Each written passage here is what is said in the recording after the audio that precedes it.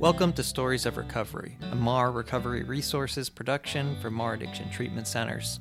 I'm Matt Shebb.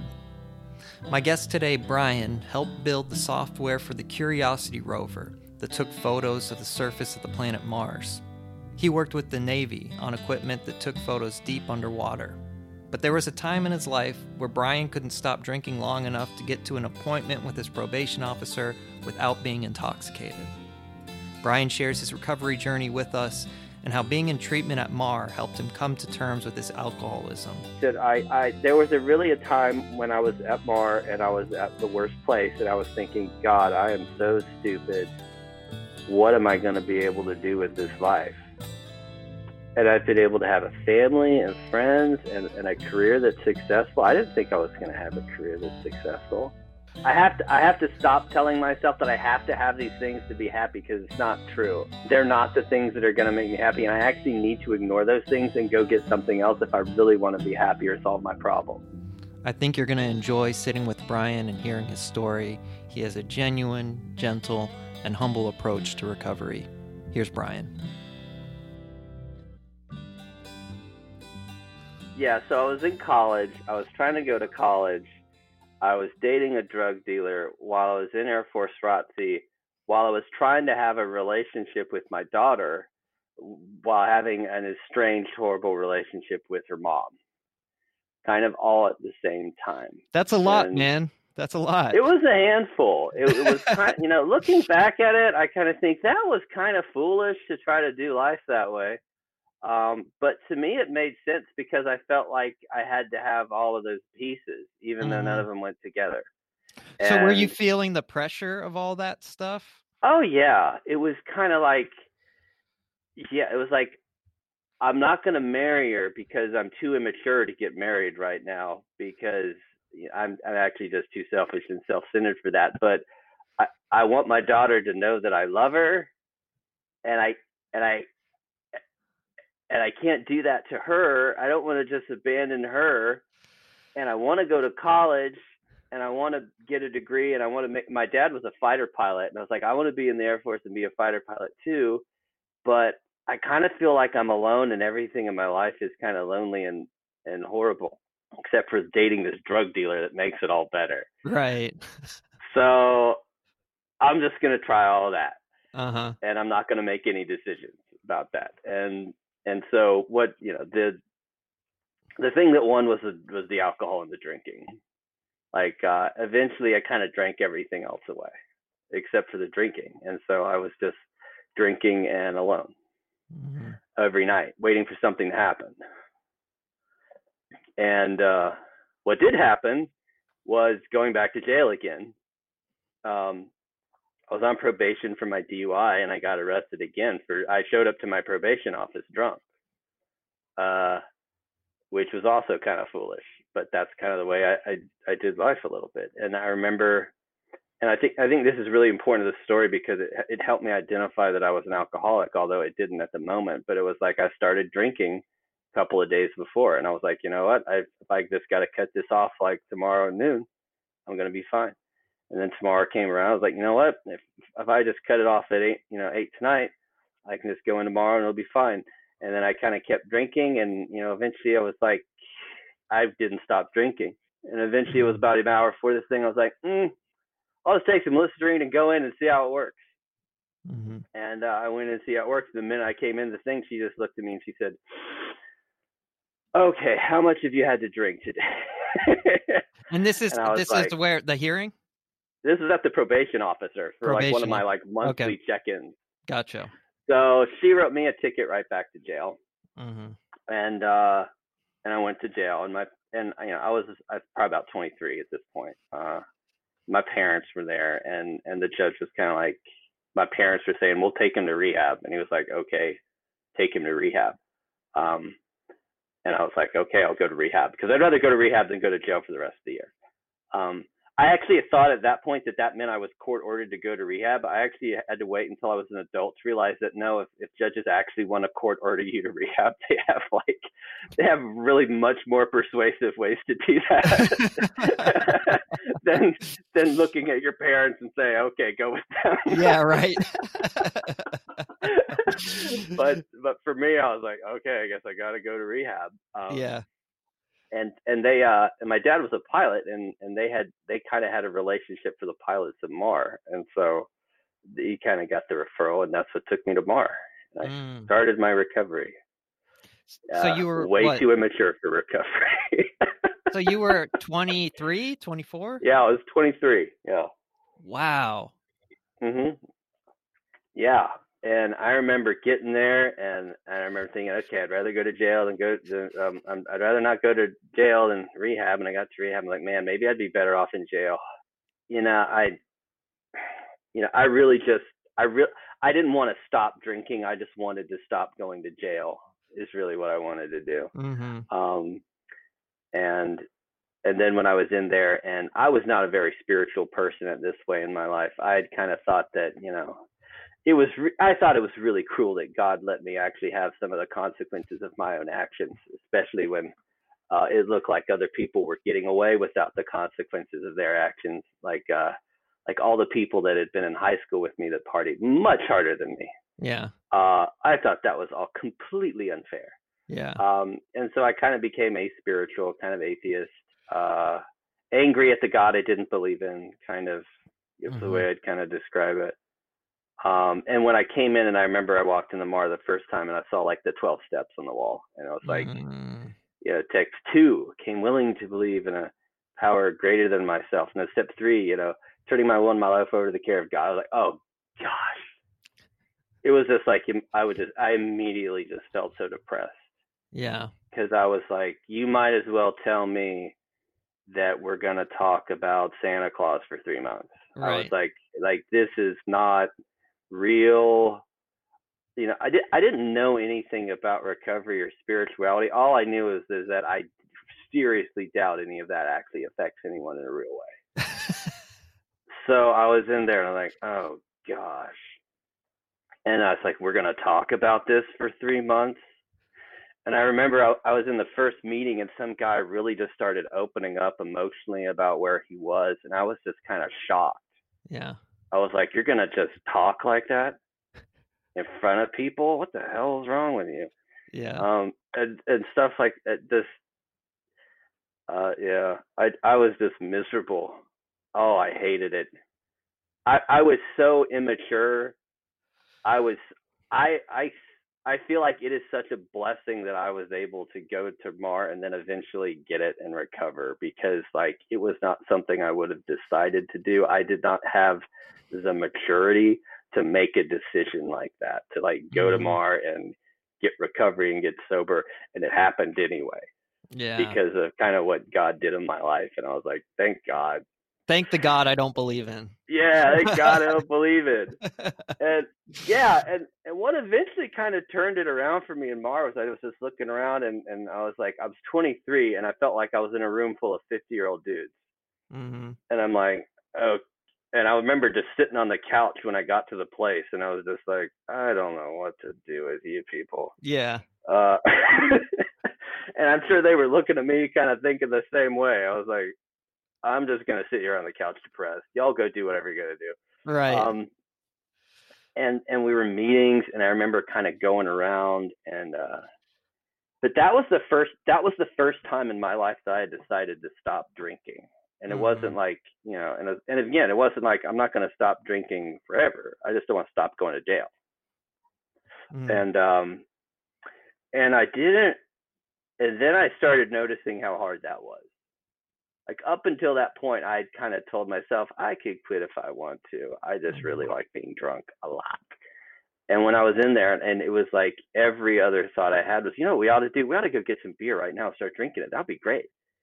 I was like, oh wait, crap, we can't do that. We're in rehab. That's kind of where my mind was for like weeks. And then I was like, and it was starting to make me angry. And it was just starting to and I just felt like it was going to crawl out of my skin. And I was looking around, and that's when I started being like, crap, maybe I have a problem. Mm-hmm. And then I started looking around at all these old guys, and they're like, how many rehabs have you been in? Like, this is 5 for me, 7 for me, 3 for me. And I'm like, oh, crap. It's like, is this the future? I have to come back.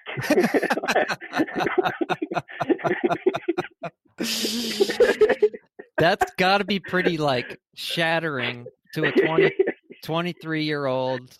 I imagine finding yourself in that situation, must have been pretty humbling. Yeah, it was kind of humbling. I was like, and I was doing my best to resist that, and I think that was kind of like the last stand of my like pride and ego was like, I'm going to solve this myself. I don't need you people. Like, this is all a mistake. Yeah. And eventually it kind of hit me that I was basically bankrupt. Yeah. Like, I am bankrupt. And that's kind of how I did a step 1 at MAR. I was kind of like, I want to stop drinking just to not go to jail for a year. And I think I'm about to start drinking again in the rehab I have to go to stay out of jail. Yeah. It's like, and when people, and then I started listing more in the meetings, and I started hearing like, hey, mental obsession, you know what that is? You know what that is? And I was like, oh, yeah. And then eventually I heard physical allergy. Do you know what that is? Have you ever started drinking and you just couldn't stop? And I was like, yeah. And now I'm looking at a bunch of 50-year-olds in rehab for the 6th time. Yeah. And I really was planning on just getting out of here and never drinking and driving again, and that being my answer. Right. And at that point, I was like, crap. But so that's kind of when I did my step 1. That's when I, realized I was powerless over alcohol, and then my life was unmanageable. Yeah. And I was bankrupt. And fortunately, and despite all of my ego and despite all of my resistance, I was right in the place I needed to be at that point. Mm-hmm. And it was so everything else was just like, it's like God had me right where he wanted me. Like, kind of one of the last things I had at that point was like, you know what? I might be, a bankrupt drunk person in rehab, but I still think I'm the smartest person in the room, damn it. Because I'm an engineer and I was valedictorian and I had good grades, and that was kind of one of the last things I was kind of holding on to. Right. So and so I would try to play that card, and it must have seemed really silly to people, but to me, like, this is the only card I have left. Right. Do you remember day 1, like with the counselors, and what your impression was of like the counseling staff, and just kind of what you were feeling when you got in there? I remember at first, looking back, I can see how they were trying to help me, but at the time I remember thinking, gosh, you guys are jerks. It's like, you guys are just, it's like, they would say these things to you. It's like, hey, you seem to be like, you're kind of accomplished guy before you got here, but it seems like that stuff's not really working out for you too well, is it? Yeah. And, there was part of me that was kind of like, you know what, I've had people telling me I'm crazy my whole life. Y'all just going to be another set of people that's going to say the same thing too. And they're not, actually, because I can kind of look back and see how they were getting me to look at myself and do a step 1. And then they had something to offer me on the other side of that. And I didn't think that was ever coming, because I'd heard a lot of people tell me I was a crazy person in my life, and nobody had something on the other side of that for me. And so when I kind of met people, I think that were initially kind of trying to tell me I was crazy, I was kind of, you know what, I've kind of heard this before. I don't need to go to rehab to find people that tell me I'm crazy. I can find a lot of them out there that I've spent much more time with than you. Yeah. So what was it though that allowed the counselors in rehab to say that to you and for it to make a difference versus when people were saying it to you before? I think for me at first it was doing my step one. I think realizing I had a problem and then starting to open up myself to it. Like I made a decision that I'm going to do everything. Like I'm going to do this stuff because I don't want to come back and do this more than once in my life. I'm not going to be that guy. And I started when I finally had done a step one and I kind of realized I had a problem. I really just honestly started taking that to him and saying, listen, I kind of agree with you guys. I do have a problem. I'm probably an alcoholic. I think there's zero chance that I'm actually going to recover. So what are you going to do?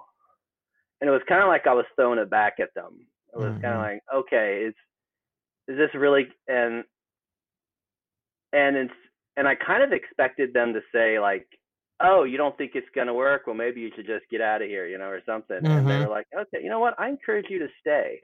Yeah. I encourage you to stay in that feeling and keep working on that.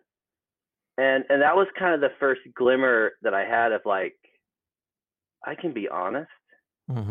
It's like, and I'm not going to get punished for it. Like, I'm not going to, yeah. Yeah. It was because I was at that point kind of contemplating leaving. I was like, I agree that I'm an alcoholic, but I don't think I'm going to get better as I want to go drink right now. And they were like, yeah, that's part of it. And I was like, oh, I can be at this place and be accepted. Because I always kind of felt like my whole life, if I was at a place like this, people would say, see, let's just write that guy off. Right. And they weren't doing that. And then I was like, oh, you guys actually love me. And, I didn't really consciously kind of get that, but I was starting to discover that. And at that point, things started, my trajectory changed. And there was one night I remember I was just sitting there in my bed at Mar, and it was kind of like I fully kind of realized, I was like, I felt like I was just crawling out of my skin. Like, what am I supposed to do? What am I supposed to do? What am I supposed to do? What am I supposed to do? And I felt like, and I just kind of started looking to God again. Like that was when I switched from kind of to starting to look at God in a positive way. So that was kind of a turning point. And this thought just went through my head is that you have nothing left. You're totally bankrupt, and you have all of these people and resources around you trying to help you, and you're ignoring all of them. And I was like, okay, I know what the next thing I need to do now. And I was like, I surrender. I was like, God, show me what to do, and I'll do it. And the next day, I asked Matt Irwin to be my sponsor. I think the part that's really powerful to me about what you've been sharing is it's like when you're that stage that a person is in active alcoholism where they don't know that they're lying, you're powerless over alcohol, but like if you took a lie detector test, you'd be like, no, I just like drinking, and I can stop if I want to. And it was what I heard, and tell me if this is right or not, is that it was kind of like being here and getting a chance to just like chill for a second and like settle down and like take in some information. That's when it started. Like it sounds like you were saying like you kind of needed that structure of Mar to let that sink in, at least at that point in your life. Yeah, I did. I needed everything else to go away. I needed to lose everything so I could stop and listen, and have something, and then have something else there to speak something else into my life. Yeah. And that's why I think it's so great that I was able to experience that, because I would not have chosen it. I was really too immature for it, but I was just blessed by having choices taken away from me. So I asked Matt to be my sponsor, and he kind of put me through the 3 questions, like, are you an alcoholic? I was like, yes. He said, what is an alcoholic? And I said, somebody drinks too much. I was still kind of like, and then he kind of said, no, there's a mental obsession. There's a physical allergy, hopeless state of mind and body. Are you willing to do whatever it takes? And I said, yes. and I want you to tell my parents that I did everything you told me after this is all over. And he said, why? And I said, because when this doesn't work, I want to be able to say, I did it, I tried it, leave me alone. I was at this place where I had the willingness, but I had really no faith in it at all. I was Yeah, like, I right. will do everything, but I kind of think what I'm doing here is convincing myself later that when I drink, I really didn't have that much of a choice because this stuff doesn't work. Right. But the only way I can say this stuff doesn't work is if I actually try to do it to the best of my ability. Because if I cheat it, I'm gonna always sit there and go, "You never really did this Right. stuff." So like, crap, I'm gonna have to really do it. And at one point we were going through the books, and we were like, okay. We started going through the forward, and we went to the part where it's like, scratch out thousands, put in millions have recovered. And he's like, this book has helped millions of people. Do you think it's going to help you? And I said, yeah. And he said, really? I said, no.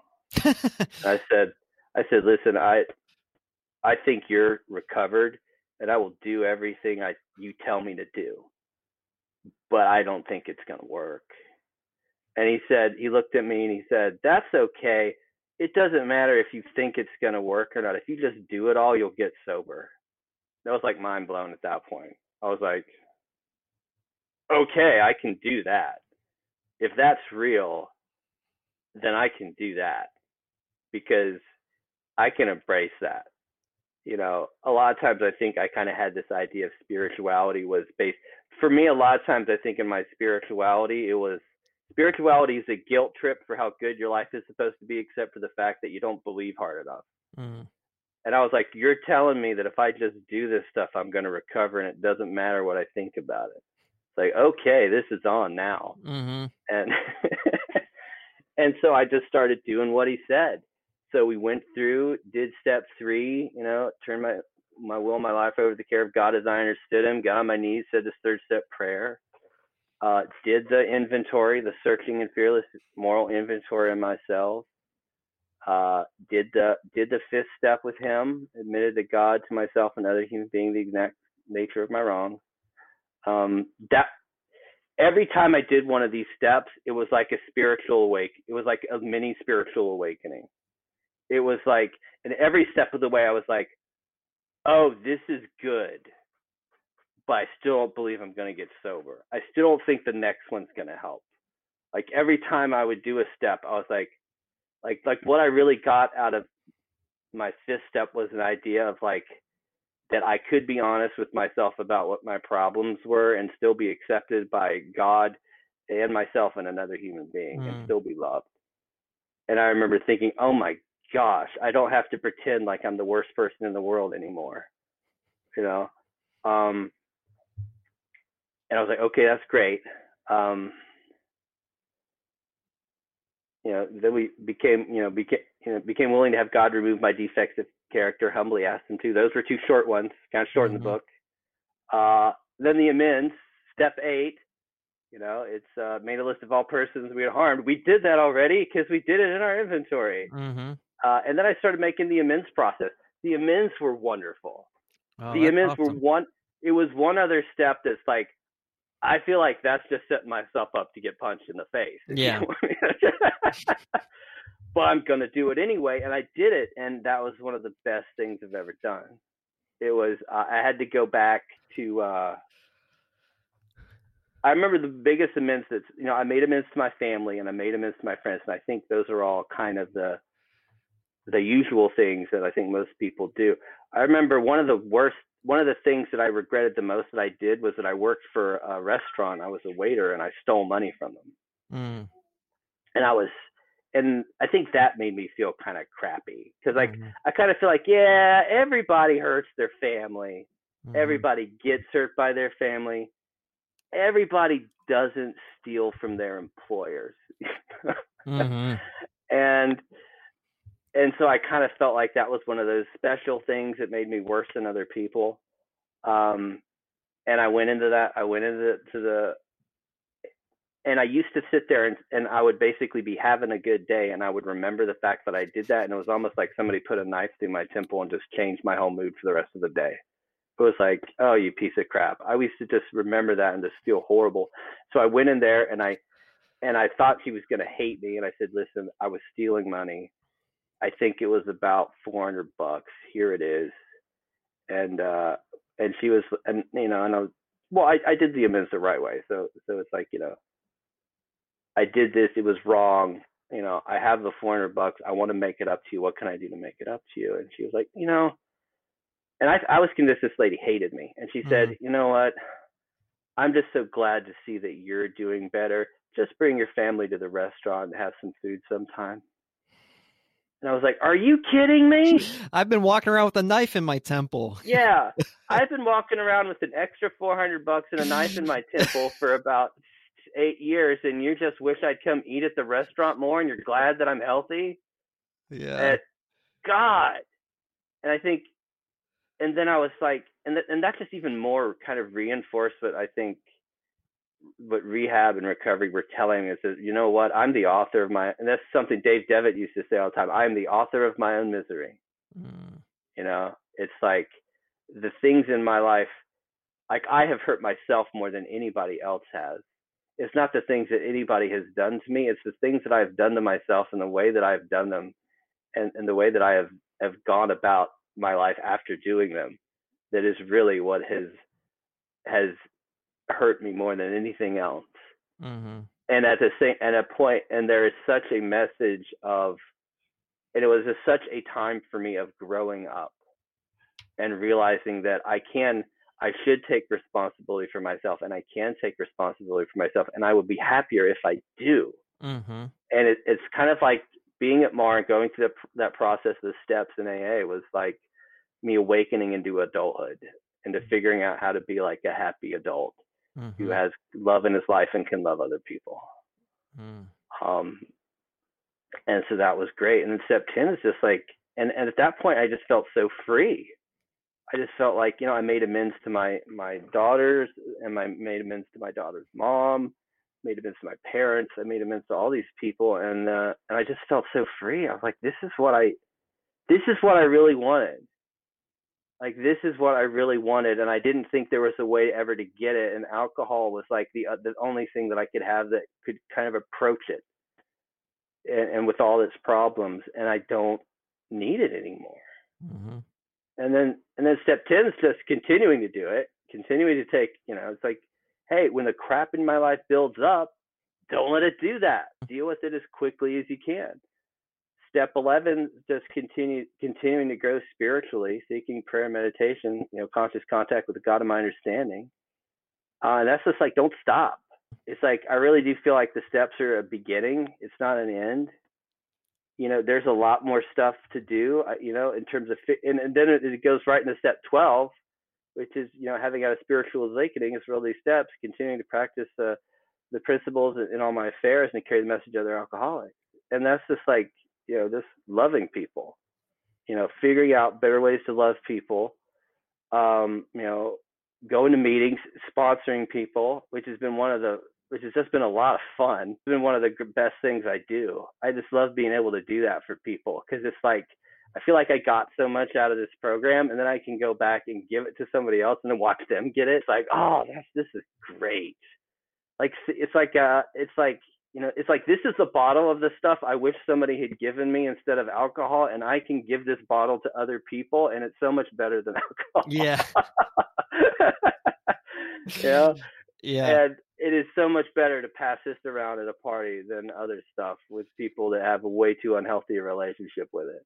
And I love it. And then my life changed. I hung around MAR for like a couple of years. Like, I know some people are like, can I get out of here? I stayed for like 2 years. Like, I loved it. I was like, I was still a college dropout. I was working at the job I got. I was still working like the job I got at MAR when I left, which in my first 90 days, I was working at like a Radio Shack selling parts. And I just thought it was great. It was like, the rent's cheap. The conversations are good. It's just a bunch of guys in an apartment trying to love each other. God, I love this stuff. Who I would never have thought that what I really wanted was in a rehab center. I always imagined it being looking like a hospital and having doctors coming and telling you how crazy you are and leaving. Right. I didn't realize there was a sense of community and people caring about each other. It's like, oh, this is great. Like when you were describing that, like it's like learning how to be small, like you learn how to be like, just like, it's okay to sell parts. It's okay to just like have low rent and to like just like have a real simple life.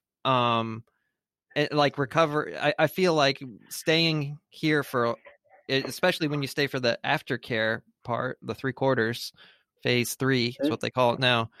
You get a chance to really practice that habit of like, it's okay to be, I don't have to be, whatever our programming tells us beforehand, or maybe for you, it was like, I have to be an Air Force pilot, or I have to be this great engineer in order to be happy. Nothing wrong with those things, but like, it's like you found like, oh man, happiness is just in this little stuff.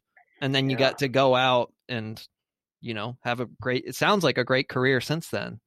Yeah, I did. Yeah, it is. Yeah, but I mean, what you said is just so true. It's like what I really wanted was this love and to figure out how to love other people. And I think for most of my life until I got to MARR, I never found it. And I figured out how to do it in rooms full of men and houses full of men who were trying to learn it all themselves. And it makes complete sense to me now. And I would not have thought it was the thing to do. I would not have come up with it myself. Definitely. And so I just feel so blessed. It's like, despite myself, I was able to find that. And I really do think that's why I really do think my recovery is a higher power thing. Humbly ask God to remove my shortcomings. For me, I feel like the humility in that is realizing that I can't do it. It's like, it's not me. Yeah. Like all of these things, it's like, it's really God doing it. Like I'm working on character defects now that I didn't even know I had 20 years ago. And that's the great thing about recovery too, is that it's not about being able to do it perfectly and earning it. It's about being willing to do it as much as I can at that point in time. And despite the setbacks, being able to make amends and go forward and find that, you know what, it doesn't go perfect, but I don't have to drink over it. And that keeps me alive to fight another day.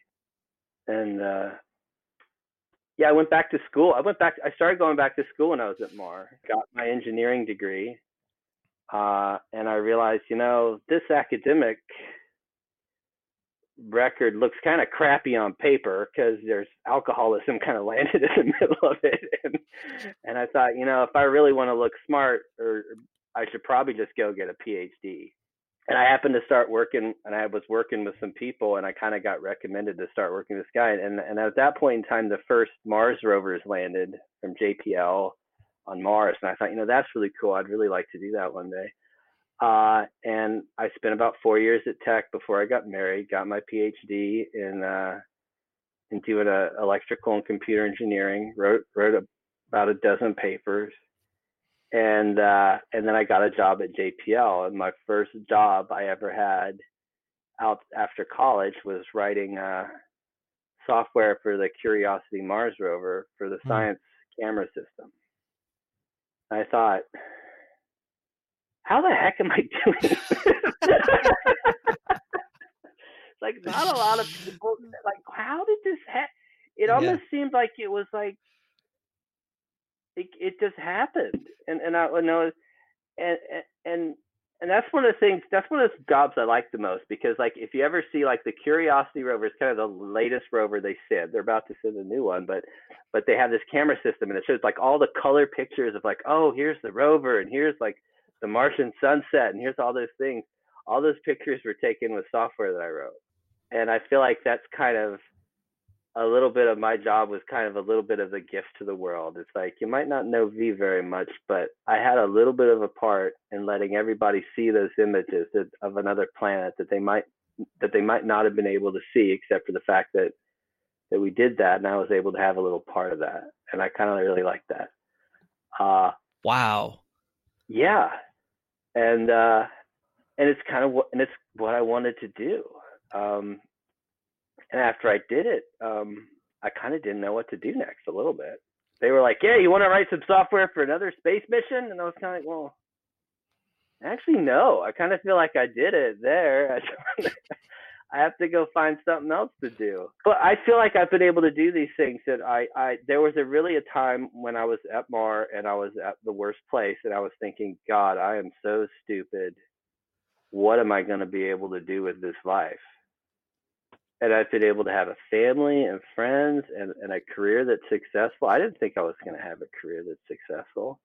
It seems like once you surrendered to that, then further down the road, you actually had the opportunity to go back and do these things. It's like when you didn't care so much about your career or that like all your worth was tied up in it, then you get the opportunity to like do it and be helpful. And is that your experience?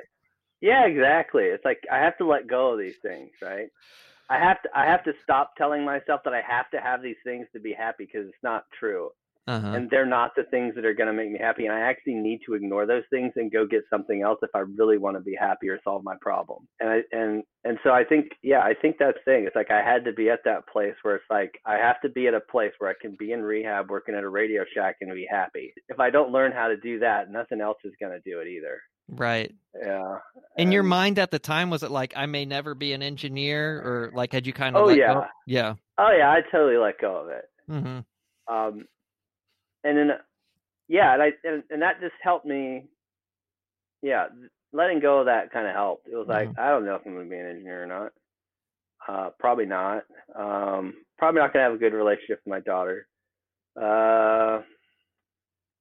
Probably not going to do much more than, and in a lot of ways, that's kind of still how I live my life now. Like, I don't have like a 20-year plan. I don't have a 5-year plan. I don't know where we're going to be next year, but I'm kind of like, I'm happy here. Kind of feel like I'm where God wants me to be. I'm working with the people. I don't know if it's permanent. I'm not making a commitment to stay here, but I got to figure out a way to live in the now and figure out how to make the now happy and figure out how to do what God wants me to do in my life now, and not have it be some making it this huge complicated thing that it's really not. And I've had a really great life since I left. I got married, which was a miracle. I got married. Let's see. I was 7 years sober when I got married, which, looking back to me, I think that was insane. I should not have done it. Should have waited longer, you mean? Should have waited till I was probably about 15 years sober. Just because I'm like, God, there's so much I know now in recovery about myself and my own kind of foibles and stuff that, it's like getting married. Some of that stuff comes out, Yeah. We've had some good times, but we've had some bad. But, that's the thing about recovery and the principles. Like, I don't have to be perfect. I can make amends, and I can move forward and keep loving people, and I don't have to drink. I have a 10-year-old daughter in addition to my 23-year-old daughter, and I have a 7-year-old daughter. They're Elizabeth and Helen, and they're just wonderful.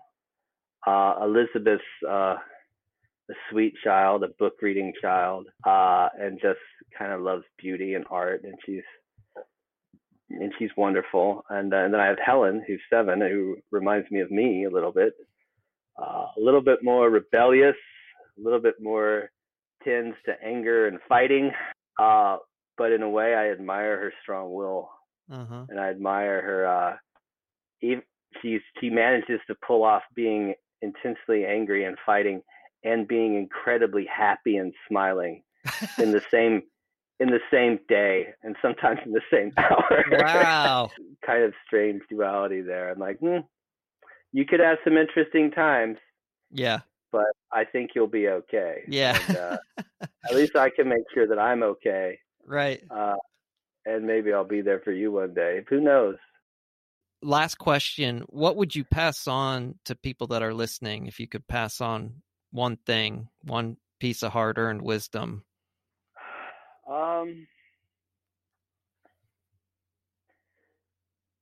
If you're thinking about, doing recovery, or you're in a rehab center, just go ahead and do everything that everybody's suggesting you, because if it works out, you're going to be happier and better. And if it doesn't, you'll know you'll never have to do it again. So whatever happens, you're going to win. I like it. You can't lose. Yeah, that's I think the biggest wisdom. Yeah, there it is. There it is. And work the steps. Yeah. You know, if those suggestions are work the steps, they're good. Go ahead and give them a try. All right, that's it for this episode of Stories of Recovery. Thank you so much for joining us. If you or somebody that you care about needs some help, please don't hesitate to reach out to our assessment counseling team. The number is 678-736-8694.